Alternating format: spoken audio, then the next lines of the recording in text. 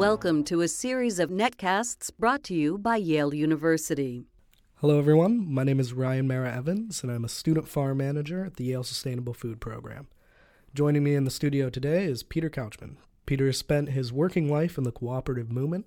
He's currently the CEO of the Plunkett Foundation, which supports rural communities by helping them to create cooperatives. Welcome, Peter. Thank you. So let's start off simple. What exactly is a cooperative? A cooperative takes many forms, but in its essence, it's the idea that the people that care most about saving or creating a service can own it. So therefore, the idea that whether it's owned by the workers or the customers, simply that you will actually altogether own it. One member, one vote. No, money doesn't outvote you within there, and you'll live by a set of values that actually says, in essence, that we actually believe we're better off doing this together than any one of us thinking we can do better for that. So it's a really simple idea that you'll then find thousands of different ways of doing across the world. But to me, it's about actually believing in people. To say, yeah, I could go off and set this business up myself, but if I actually set it up with a group, that will always be stronger because none of us is as clever as all of us. Indeed. And Britain in particular has a very storied history of the cooperative movement, much more so, I think, than the United States. Could you outline that briefly? Yeah, I would also slightly caution as well that it's a bit like soccer and cricket, that we think because we invented it, we do it best, which really isn't the case. But in essence, the roots of the modern movement came from the Industrial Revolution and people trying to think, was this the way we wanted our lives to be?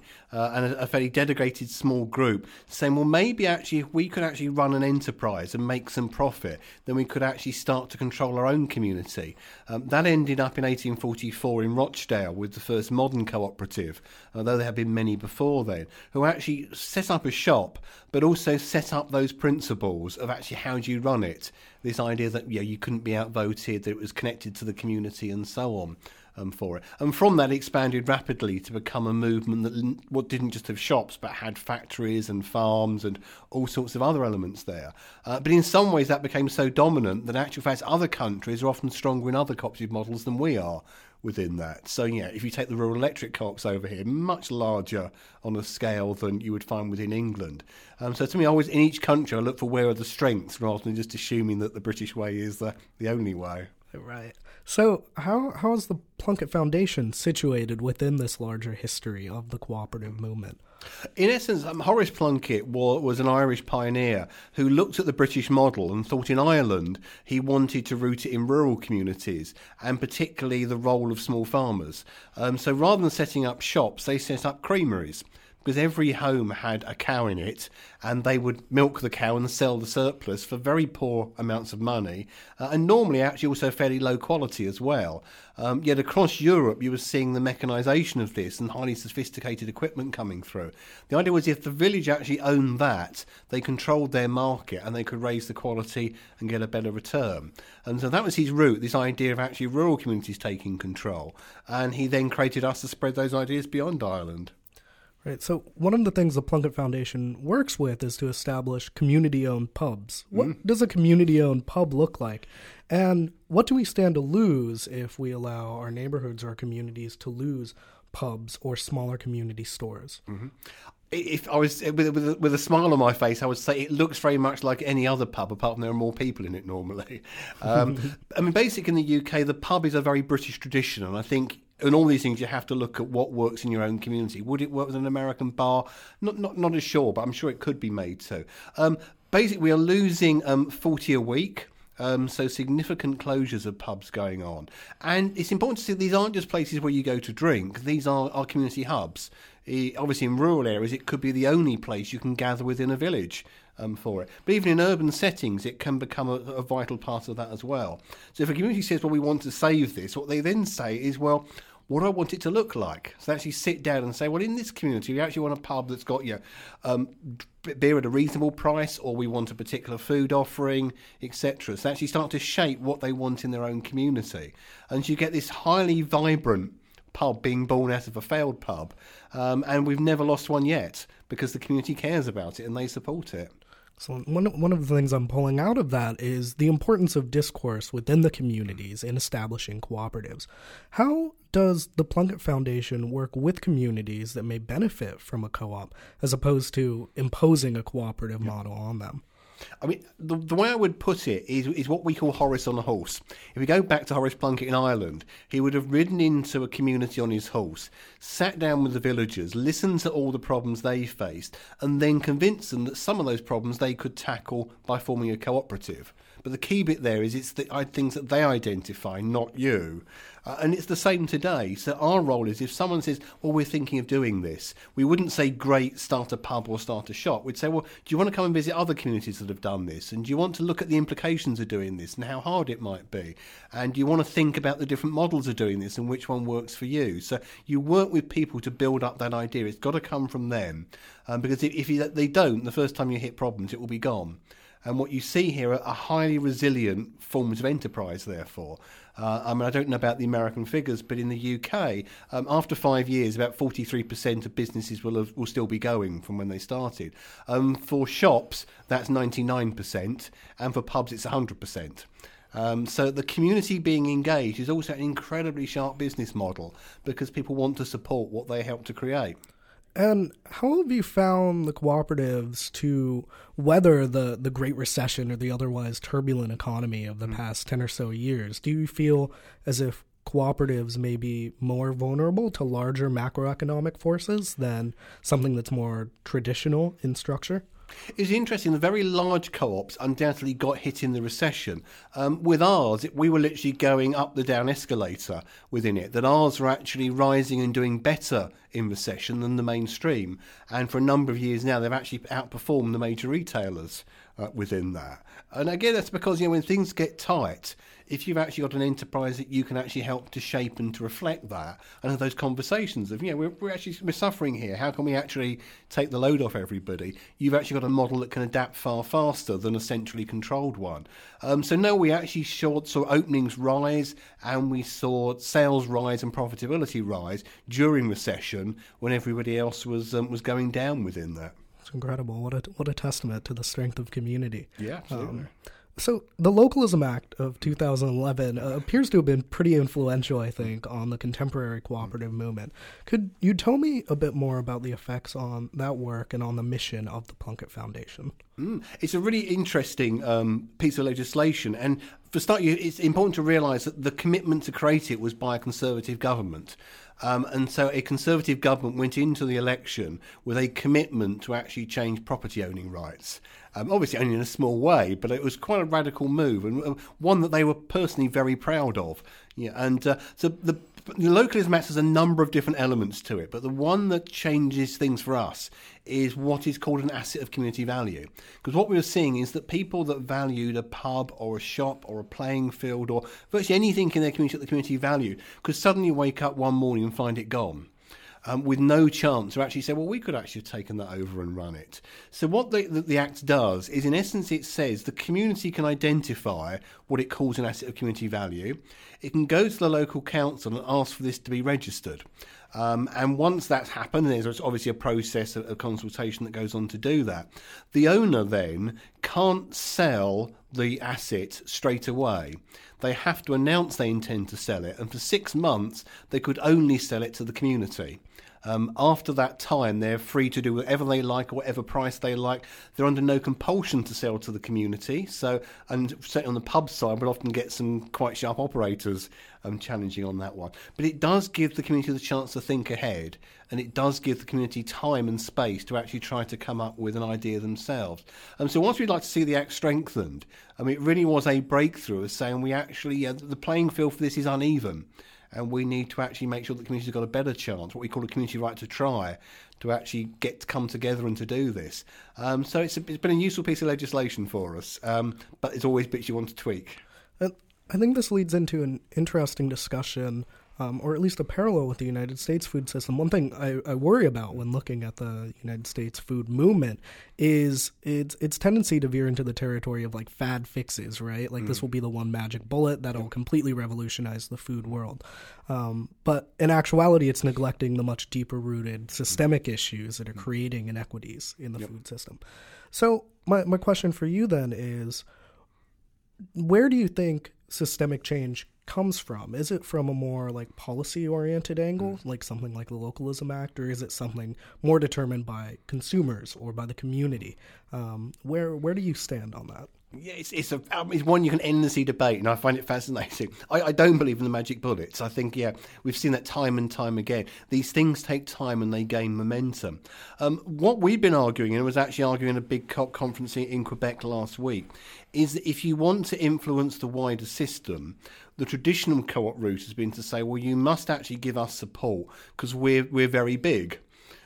We'd argue that actually impresses nobody because there's a lot of other people out there that are very big, large multinational corporations, etc. within it. What we find is it's because of that route to community and solving real problems, that's what gives you political influence. So to give an example of how far can you push these ideas up, when the British Prime Minister David Cameron became leader of the G8, obviously his first speech, this is credibility time, I'm leader of the world on this one, and in his first speech he actually talked about the village shops and the pubs and only used our numbers within the speech. So what we find is that power of connecting with ordinary people's lives, that's the bit that drives it. I mean, the last British election in 2010, it was the first time ever that all three main political parties' platforms mentioned cooperatives. But they only mentioned in every single one 3 types of cooperatives, which is saving the village shop, saving the pub, and saving your soccer club. Now, all of those are about what ordinary people care about, and there's a model they can actually take control of. So I believe in getting it right at the grassroots and using that power upwards, rather than believing you can come top down and try to get that change there. It takes time, but it's real when it gets there. Certainly. So in response to hearing Sir Horace Plunkett's ideas about cooperatives, then U.S. President Theodore Roosevelt, good old Teddy, declared, "That's it, I'll declare it to the world," more or less kind of saying he's going to provide a United States megaphone for this just very wonderful idea of cooperatives. How does the Plunkett Foundation today establish connections and channels of communication with people across the world to combat what you identified as more like transnational, large, bulky apparatuses of the industrial food system? I mean, one, it's a daunting task too, and I think our role has always been to get conversations going. To me, it's insulting to go into another country and tell them what they should be doing, whether that's a developed nation or a developing one within there. So what we've always been is the place you can come to explore. And so we see that as if you're actually trying to tackle issues, being able to come along to us and the networks that we engender and saying, well, we're looking at this, is anyone else looking at that? And they nearly always are. So that's our style, just get conversation flowing. And I think it's one that we've kind of been improving in recent times. We were very good in the past with that one. I think we kind of let it drop a little bit. Now we're leading a development within Europe to actually get all the co-op developers talking there. And we're working with some of the UN agencies to try to get a network beyond there. So that's what I think in the world that we are in now, the ability to have conversations with people you could never have reached before is great. And that also means that actually the ideas you've got, you can actually sense check them against others around the world. So that's what we'd like to see, those activists talking to each other and gaining strength there. Great. So another quote from the historical archives that I really enjoy. Sir Horace Plunkett said, better farming, better business, better living, right? Those were the 3 pillars of kind of his vision for a new society. What do those look like today? What perspective does the Plunkett Foundation bring to those 3 foundational ideas? Yeah. I mean, for some, they still matter a huge amount. And literally, if you join Plunkett, you get what we call Horacing. You actually get a session looking at these. It's important, obviously, he was talking to farmers when he was saying that. So what you can unpack them and using his descriptions for. By better farming, he meant the technical. So if you're trying to get this going, whether you're a farmer or a community, you shouldn't have to reinvent wheels. You should actually have at your disposal the best thinking around this, the best access to knowledge and training, etc. And that's potentially a role for government, certainly a role for other organisations to provide. So communities need support. By better business, he was absolutely clear he meant cooperatives, that everyone having a stake was what unlocked something special. But the really key one was better living.